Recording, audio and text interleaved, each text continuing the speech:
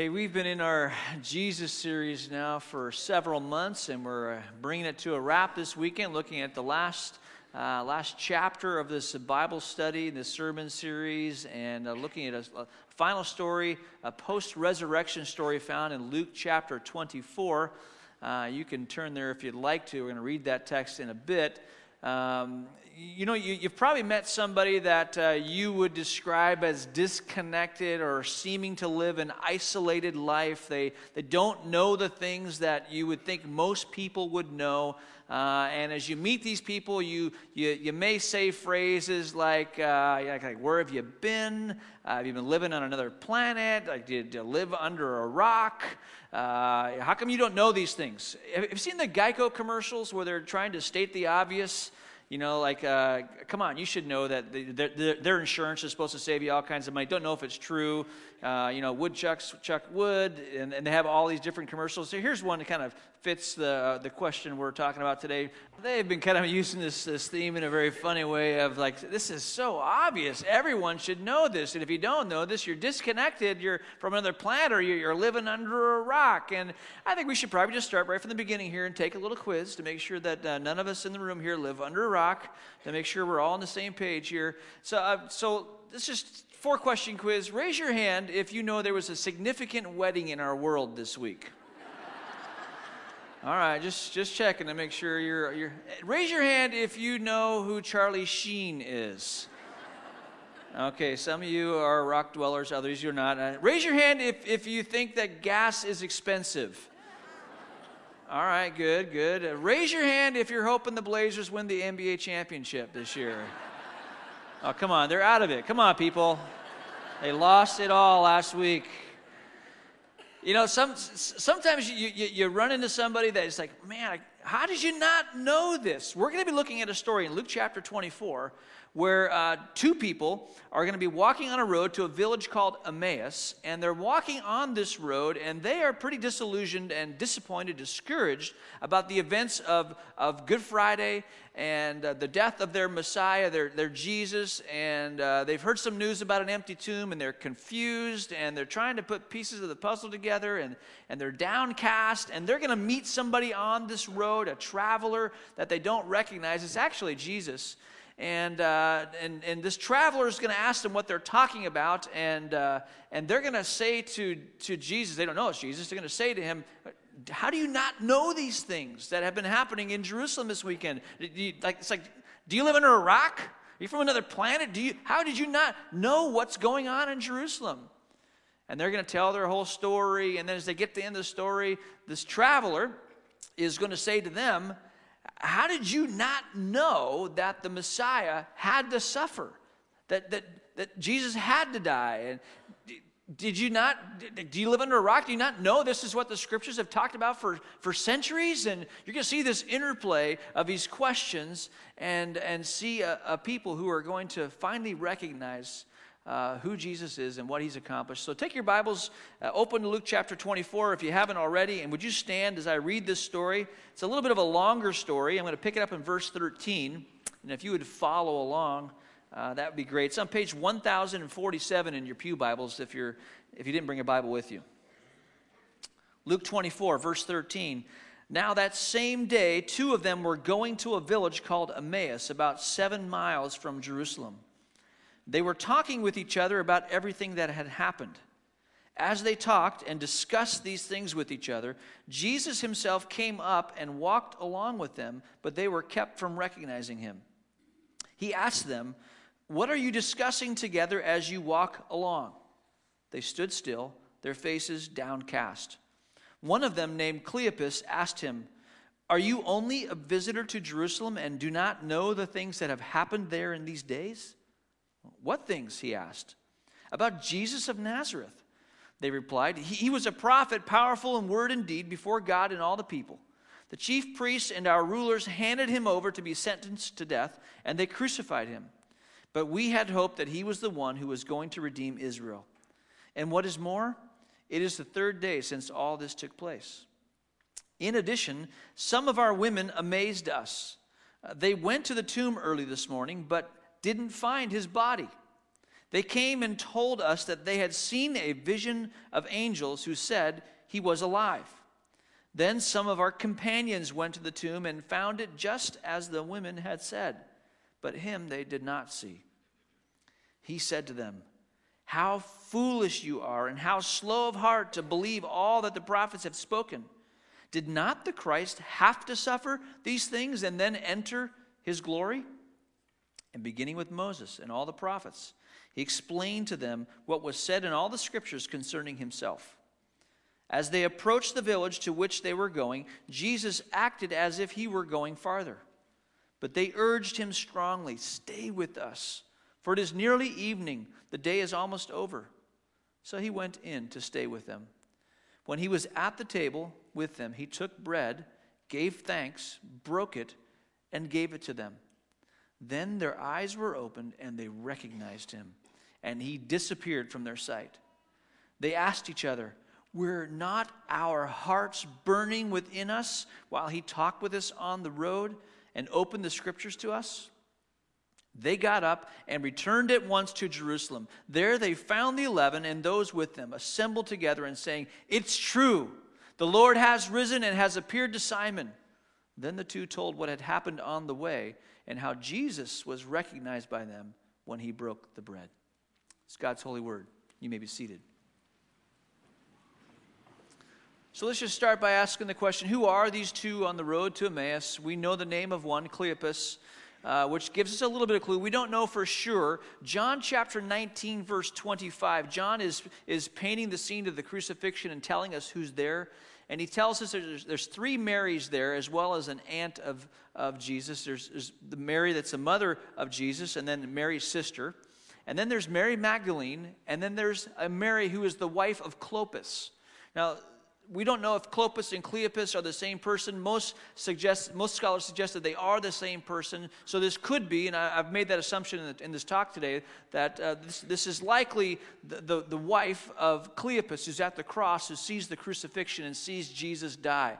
She sees Jesus taken from the cross. He's deader than dead. She sees him being taken off to be put into a tomb. This Mary was there, and so she was able to express in detail to her husband, Cleopas, all that happened on Good Friday.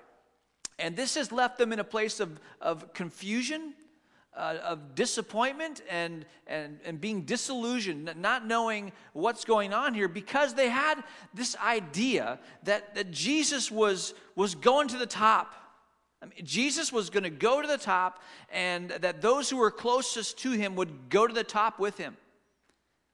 But in reality, Jesus is going to the bottom, and he's inviting his followers to go with him and descend with him to the bottom. They thought that he was going to crush the enemies of Israel. They thought that Jesus, the Messiah, was going to come into Israel and just wipe out the Romans and free Israel from all this oppression, that he was going to be the Messiah king in the line of David, and he would crush his enemies. I mean, remember Palm Sunday? The whole city turns out. They're waving palm branches. They're so excited because this has got to be the guy. He's performing miracles. He's doing amazing things, and this is our Messiah. And then we find out that, no, he did not crush the enemies of Israel. In fact, the enemies of Israel, crushed him. And he was crucified. And they're confused. They don't understand all that's happening here. And they're on this road. It's Easter Sunday. Easter morning has happened. The tomb is empty. These are not part of the 12, the original disciples, but they're close. They've been walking with Jesus. They've been with Jesus. And they're walking back home to their village, Emmaus, and they're trying to put the different pieces of the puzzle together. And they're in this discussion, and the original language would suggest that it's not just a conversation. It's a bit of a heated discussion. They're having a debate. They're trying to figure out what's going on here. And this unknown traveler steps up, sort of catches up with Mr. and Mrs. Cleopas on this road to Emmaus, and asks them, what are these things that you're discussing? And that's when Cleopas says to this traveler who he doesn't recognize, "How could you not know this? You live under a rock? Do you not know these things?" And the traveler says, what things? And he just launches into the story. And have you seen that show, Undercover Boss? Where, they have a CEO from some company and leaves the corner office, and then they go and they hit the floors of a manufacturing plant, or they serve behind a desk, or they behind a hotel reception desk. They take on the task of this company, of many of the tasks that their employees actually do day in and day out. It's fascinating because in one of the shows I saw this guy, he's the CEO of 7-Eleven. He's riding in a truck with this guy, and they're making deliveries early in the morning in Texas. And this guy he's just sharing what it's like to work for 7-Eleven, the good and the bad. He has no idea that the CEO of 7-Eleven is the one sitting next to him in the van. Jesus is sort of playing undercover boss here on the road to Emmaus, all right? It's pretty, it had to be a great day. Yes, death was conquered. It had to be a great day for Jesus, sort of just popping in and popping out and showing people that he was indeed alive. He's playing undercover boss here, and he's asking, what things happened in Jerusalem? Tell me more. What's gone on? And these two, Mr. and Mrs. Cleopas, on the way to Emmaus, they are like, we thought, we had hoped, we were convinced, we thought for certain that he was the Redeemer of Israel. We thought he was the one. We thought he was the Messiah. We thought he was the one that was going to free all of Israel. We had hoped. But then our chief priests and our rulers, they had him crucified. This Jesus, who was powerful in word and deed, he spoke like no one else spoke. He performed miracles like no one else had ever done. We were convinced that he was, in fact, the Messiah. But he went to a cross and they crucified him. And what's even more weird is that this morning, some of the women, they were at the tomb and they said they saw angels, and the angels said that Jesus was alive, and they come running back. And some of our trusted friends, Peter and John, they ran to the tomb and checked it out, and the tomb was empty, but they didn't see Jesus. And we're not getting this. We're so confused, and this is where the unknown traveler, where Jesus, who's playing undercover boss, sort of turns the tables on him and says to the two who were on the road to Emmaus, do you not understand this? Do you not get, have you been living under a rock? Do you not know that the Messiah had to suffer? In fact, Jesus, as he's talking to them, and he's going to open the scriptures to them, what he says to them is, how foolish you are, how slow of heart. Literally, the word foolish there means senseless, like you're not in tune, like you haven't been able to connect the dots, like you're a little bit slow in the head, okay? You should have connected the dots. Jesus has expectation that they would have got it, but they seem to be like one fry short of a Happy Meal, or the oil isn't quite touching the dipstick. They're foolish. They're slow of heart. In fact, that word "slow" literally means slow boat. It's a nautical term. You're fool. How did you not connect the dots? Are you so slow that you didn't put this together? And then Jesus opens up the scriptures. Now put yourself in their shoes. You had this idea that Jesus is going to be the Messiah. He's going to redeem Israel. But now your Messiah, your king, has been crucified. There's all this strange stuff about an empty tomb. You're confused. And then this traveler walks on a road and begins opening up scripture. And I'm going to show you some verses here that likely Jesus shared with them, because I think is in this moment and in some other moments where Jesus literally gives them a Bible study that they will take because it's opened their eyes, and they will take these same scriptures and it will be their message to a people who are confused about who Jesus is. He's going to walk them through the scriptures from Moses through the prophets, so their eyes will be open. And my guess is he probably started. These are all verses from the book of Acts that are quoted from the Old Testament. Genesis chapter 22, starting with the Abrahamic covenant, where God says to Abraham, through your offspring all nations on earth will be blessed because you have obeyed me. Starting at the beginning with the promise to Abraham. And then Genesis chapter 26, I will make your descendants as numerous as the stars in the sky, and I will give them all these lands, and through your offspring all nations on earth will be blessed. There's a blessing coming. And then Deuteronomy chapter 18, Moses' words, the Lord your God will raise up for you a prophet like me from among your own brothers. You must listen to him. There was anticipation of a coming Messiah, even from the days of Moses. And Moses again in Deuteronomy will say, I will raise up for them a prophet like you from among their brothers. I will put my words in his mouth, and he will tell them everything I command him. If anyone does not listen to my words that the prophet speaks in my name, I myself will call him to account. There's a Messiah coming. God's going to raise him up. He's going to put words in his mouth, and you need to listen to him. And then continuing on through the scriptures, Psalm chapter 2. Why do the nations conspire and the peoples plot in vain?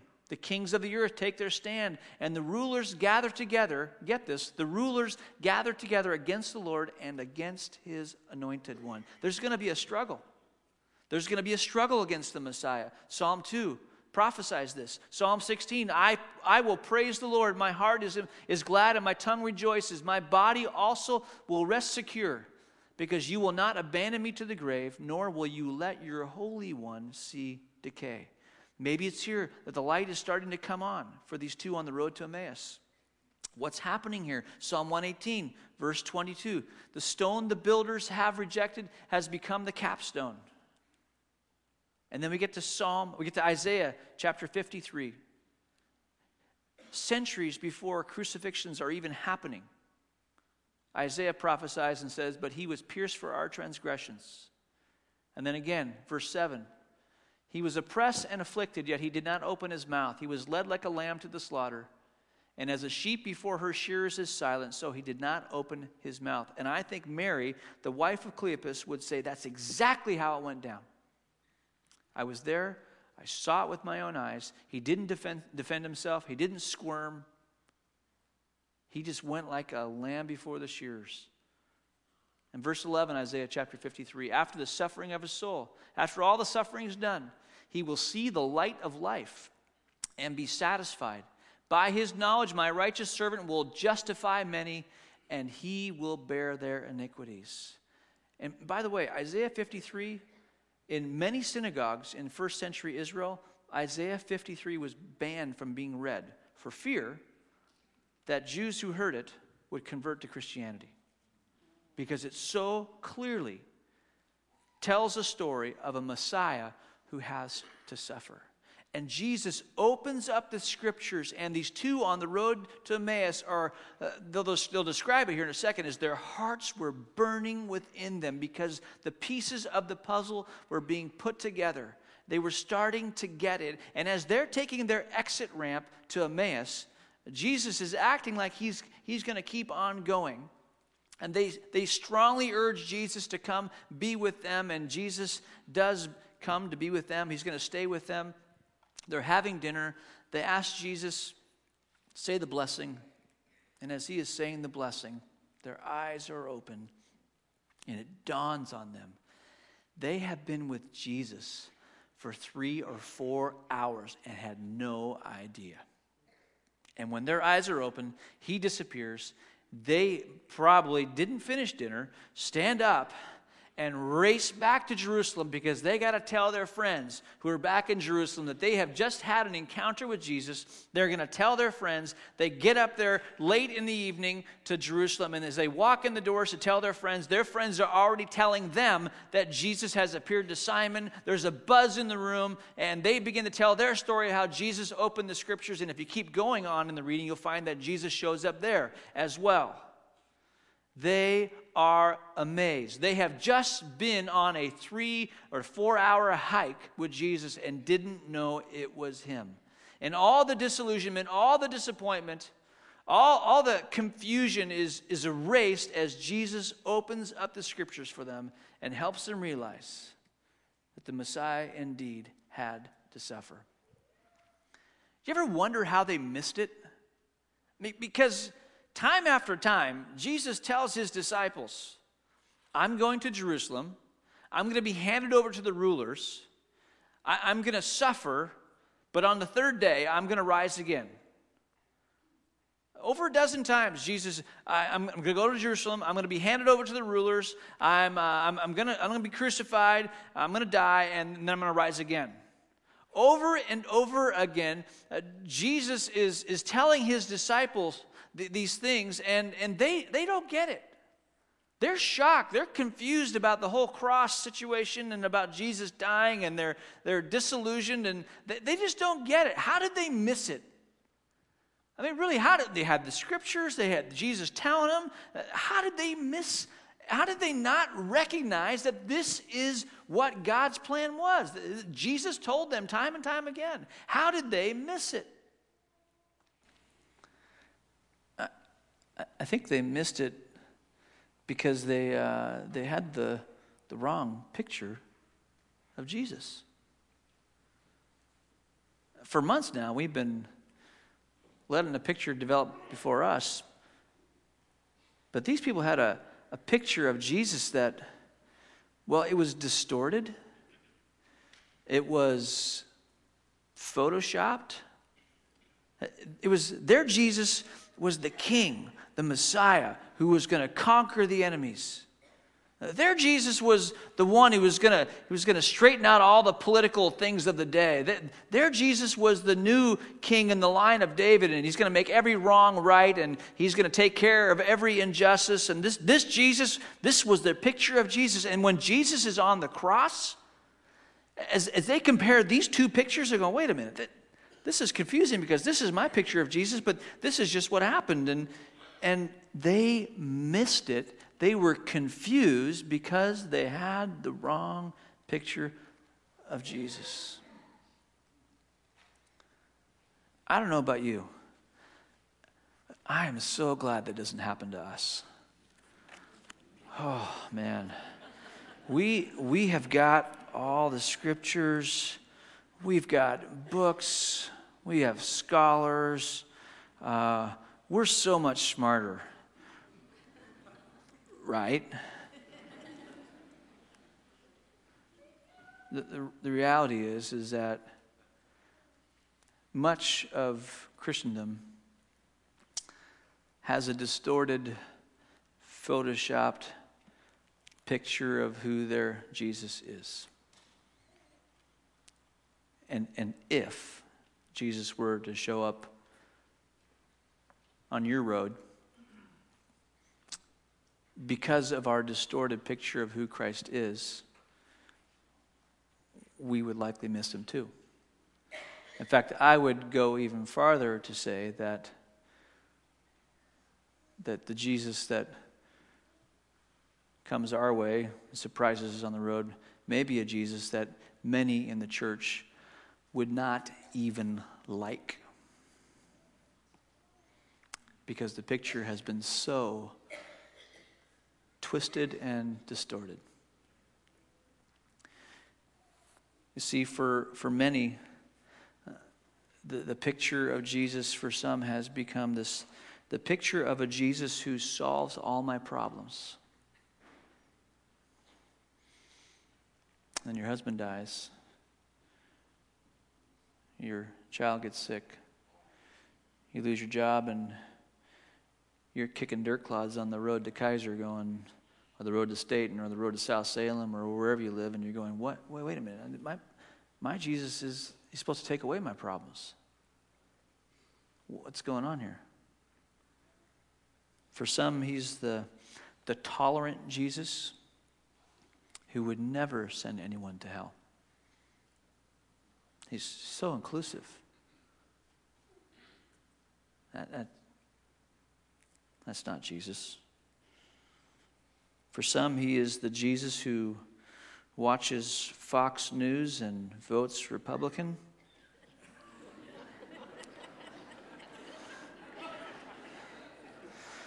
I know I'm meddling.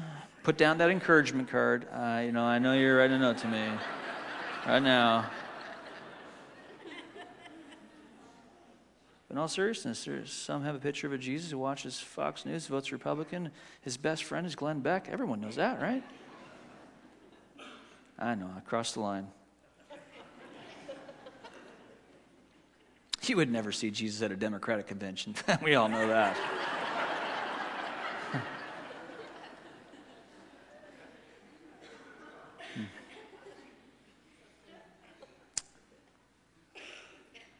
For some, he's a Jesus who's always nice. He'd never call me foolish. He'd never call me a slow boat.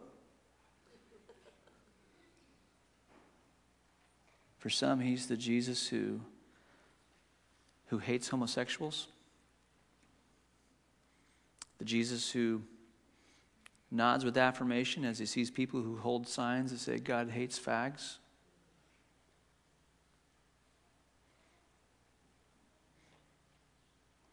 By the way, in our series this summer where we talk about questions, now that's a great question. One of the questions that we're going to attempt to answer is God homophobic? Is that who God is? We'll filter that question through Scripture. Does God hate homosexuals? Getting kind of quiet in here.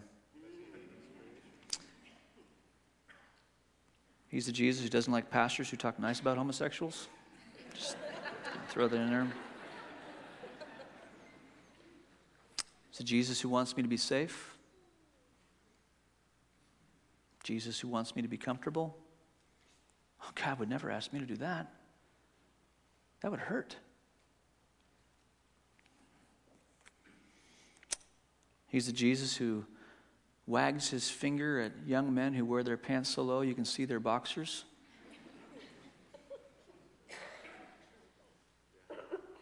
Some have that picture. The Jesus who always agrees with me. The ritual Jesus who just wants me to come to church, put a little money in the offering plate, pray for the missionaries.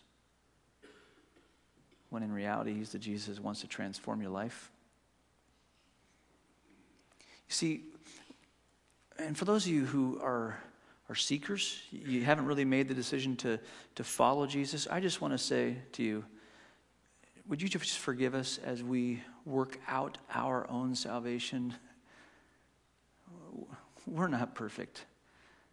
And sometimes we distort the picture of Jesus, and please forgive us.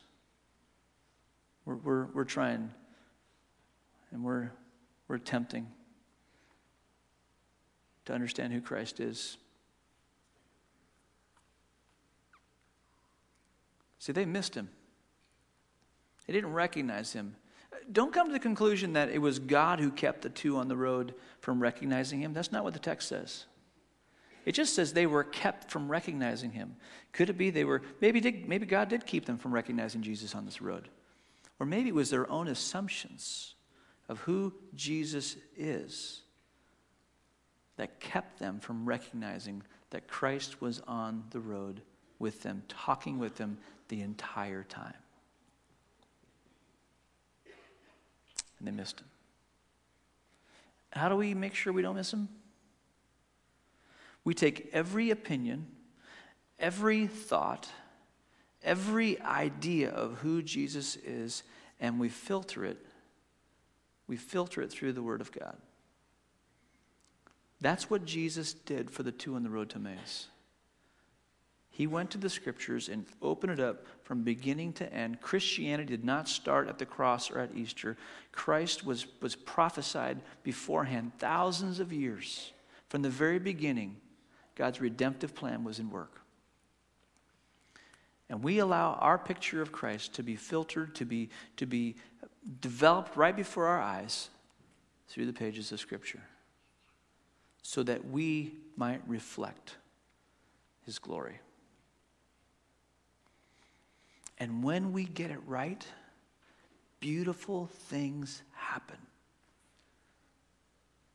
This past week, let me just close this story. This past week at the Life Center across the street at Broadway Commons. Life Center is a ministry that happens and where there's classes for people, English language learning classes, there's parenting classes, marriage classes. And at the end of the term, there's a celebration, there's a meal, it's a potluck. I won't ever miss it because it's just like it's food, and there's a lot of good food there. And oh man, it's a great evening. Grant Highland Room is packed out with people. And it's a wonderful celebration. And Steve Dangarin, Stephen Custer, Buck Dynas is a part. There's so many volunteers. And I know that there's teachers in the room, there's tutors in the room, there's navigators in the room, there's prayer warriors in the room. You've got a part in Life Center. Thank you so much, because at one part in the evening, they ask students to share, what's the Life Center? What's this been for you? What's this been like for you? And then people sharing around the room. One guy gets the microphone. He's speaking through an interpreter. And he says first, thank you so much to all the teachers, all the tutors, everyone for being here for us so that we could learn English. We know that you have families, and you have left your families to be with our families. And now you have become our family. You have given us hope. You have given us encouragement. I'm wiping away tears. I'm giving you the Cliff Notes version. I mean, this guy talked for quite a while. And then he describes Broadway Commons. He describes the Life Center in this way. He says, this place is a shelter. Thank you. Thank you for having the right picture of Jesus, because that's how Jesus would have been described. My shelter. It's a beautiful thing when we have the right picture of Jesus.